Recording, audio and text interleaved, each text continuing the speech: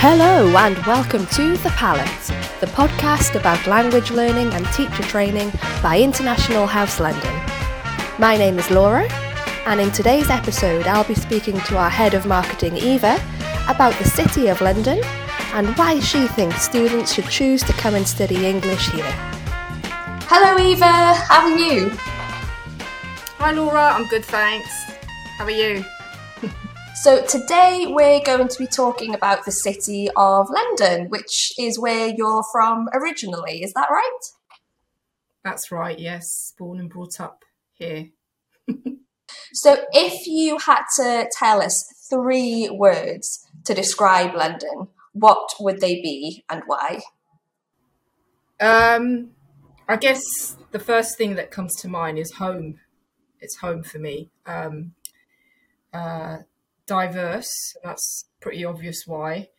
But I'd also say equipping, mainly because you can go there and you can find anything you want in London. It's just, you need to step out of your doorstep and you get what you want. And moving away from London now in my later years, it's becoming more and more apparent of how equipping it is. So I'm in Hertfordshire now, and some things you can't get. So kind of take those things for granted when you're in London. Perfect. So it was home, diverse, and equipping. Yeah. I like it. Brilliant. So what is your favourite time of year in London? It's a tricky one because I think for me, it's not so much a specific time of year. There's many really, but I think the one thing that I look forward to most is the transitioning of the seasons. And that's mainly because everything changes. So you'd see new things at shop windows for the first time, you know, fresh displays, shop windows, new food offers as well in the shops, like sort of catering for the season. And of course, the fact that everything around you changes, like in terms of colour, like in terms of, you know, nature, trees. And I think the transitioning of the seasons is one that I really enjoy and look forward to. So with that in mind, London is a city that's famous for having lots of different events happening during the different seasons, lots of different events happening throughout the year. Do you have any London events that you particularly enjoy? Again, wouldn't pinpoint to one particular event or celebration, but the fact that London acknowledges all celebrations of all races and faiths, and there's always something on, whether it's Chinese New Year, you know, Christmas, Diwali, Eid. It's just somewhere where it's kind of like a hub for me, where you can have a bit of everything. So the fact that London is a city that acknowledges all those celebrations, you know, you can't miss anything. So I like that aspect of London specifically. Now, London is also famous for being home to lots of different museums. Do you have any museums that you particularly enjoy visiting? Yeah, I mean, I love the museums because it's just London's sort of the wealth that it holds in terms of history and art. It's really good. You know, I've got 2 kids and it's so good to take them along and, you know, make the most of that kind of, and obviously it's all free as well there for you to take. One that particular strikes me and that I like and I enjoy going to is, I don't know if you've heard the Chelsea Harbour show. So it's basically, I'm very much into interiors as well, interior design, aside from marketing. But it's one that I go to just to get inspiration because it's got the best kind of sort of exhibition of interior designers and whatnot. And it's quite a nice place as well to go to. The Chelsea Harbour show.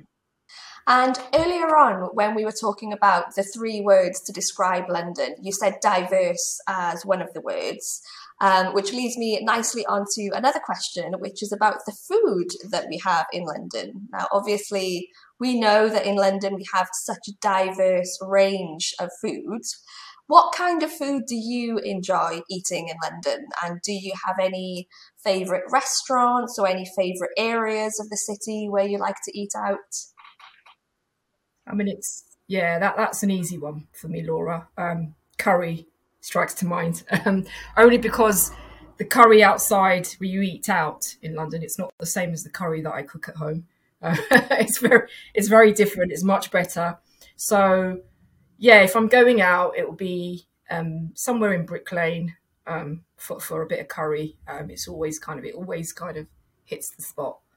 But yeah, there's so much variety in London, and that's the best thing about London. But for me, London is the best place for curry.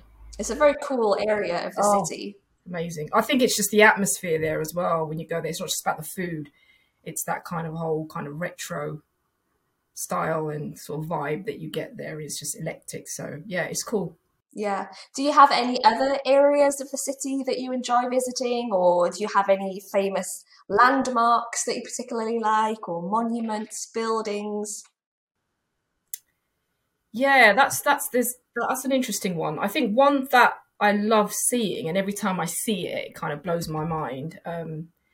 Is probably St Paul's Cathedral. I know it's a bit cliche, and it's not one that strikes out amongst the rest, but for me, I just really appreciate the architecture. It's just something that's plonked in the middle of London that's got a bit of style from various places in Europe, and it's just beautiful. It really is, and it's very iconic, of course, as well. So yeah, that would be a favourite for me. Yeah. People know it from Mary Poppins as well. Yeah, I mean the newsreaders have it at the back of their, that's what I remember most. But I think when you see it firsthand and you're in front of Mm, it, it really is breathtaking. mm. It is an amazing piece of architecture, definitely.